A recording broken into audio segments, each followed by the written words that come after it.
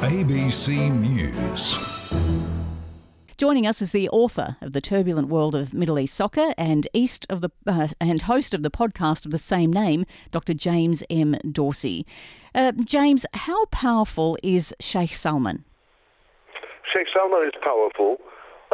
He, however, is in the forthcoming election for the presidency of the Asian Football Confederation encountering competition from the Saudis who had backed him in the past. And obviously also from the Qataris who are putting up a candidate. What I really think is the most important thing about the Al Arabi case is not only his individual legal and human rights, but that you've had multiple issues in Thailand with people from the Gulf particularly, whom the Gulf states have wanted returned, and the Thais seem to be intuitively inclined to do so.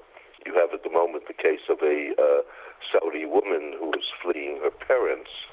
And what that reflects is, I think, a breakdown in the application of international rules and law. So, with other words, Al Arabi is a recognized refugee. He has been given asylum status. If I'm not incorrect, he's on the verge of obtaining Australian citizenship. Yet, Thailand acted on an international arrest warrant through Interpol, which in a sense was an abuse of Interpol rules. And so this is the difficulty, because we've got this overlapping of the geopolitics and, of course, we know the very heavy politics of sport. We also know that FIFA has called for the release of Hakim. Is FIFA likely to push the issue any further, and do they have any say in what is going on in the Thai negotiations at the moment? I think that FIFA, on a number of issues, including the case of Al Arabi, is, and particularly its president, Gianni Infantino, is between a rock and a hard place.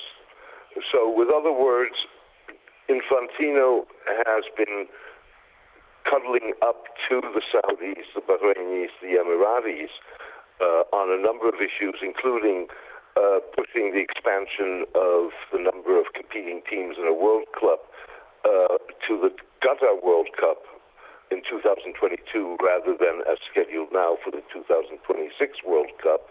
He has similarly been in favor of expanding the World Cup hosting in 2022 from Qatar to Qatar's detractors, who have now for the last 18 months economically and diplomatically boycotted the Gulf state.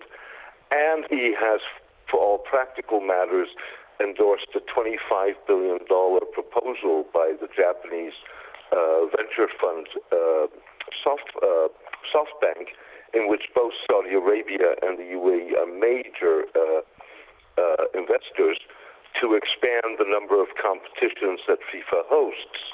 And that in turn would significantly enhance the influence of Saudi Arabia and the UAE in global soccer governance. So he's caught between a rock and a hard place, not only on the Al Arabi issue, but also on the issue of Saudi pirating of the broadcasts of the Asian Cup that is going on now. And beIN is the sports franchise of Al Jazeera, the Qatari state-owned television network. And as you mentioned, the Asia Cup taking place now, in which Bahrain, Thailand and Australia are all competing. It's being hosted by the UAE, and it was actually UAE troops that poured into Bahrain to help quell the uprising in 2011. So is it possible to find neutrality anywhere and have somebody who can help perhaps negotiate what is going on, this impasse in Thailand at the moment? If I may, before directly answering the question, to be fair, UAE troops were accompanied by Saudi troops, and the intervention in Bahrain during the 2011 Popular Arab Revolt was supported by Qatar also. Now, having said that, I think the solution to this is twofold. One is you have international law and you have international practice.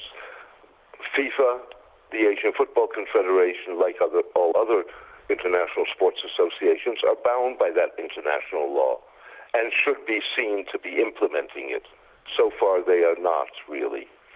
The second issue goes to what I think is a much more fundamental issue in international sports governance, and that is the fiction that sports and politics are separate. To my mind, they're Siamese twins joined at the hip inextricably, and therefore you need to have a governance of that relationship. And as long as you deny that the relationship exists, you, in a sense, have free license to do what you want. James, good to talk to you. Thanks for making the time. It was my pleasure. That's Dr. James M. Dorsey, author of The Turbulent World of Middle East Soccer, host of the podcast by the same name. He's a senior fellow at the Rajaratnam School of International Studies at Nanyang University in Singapore. ABC News.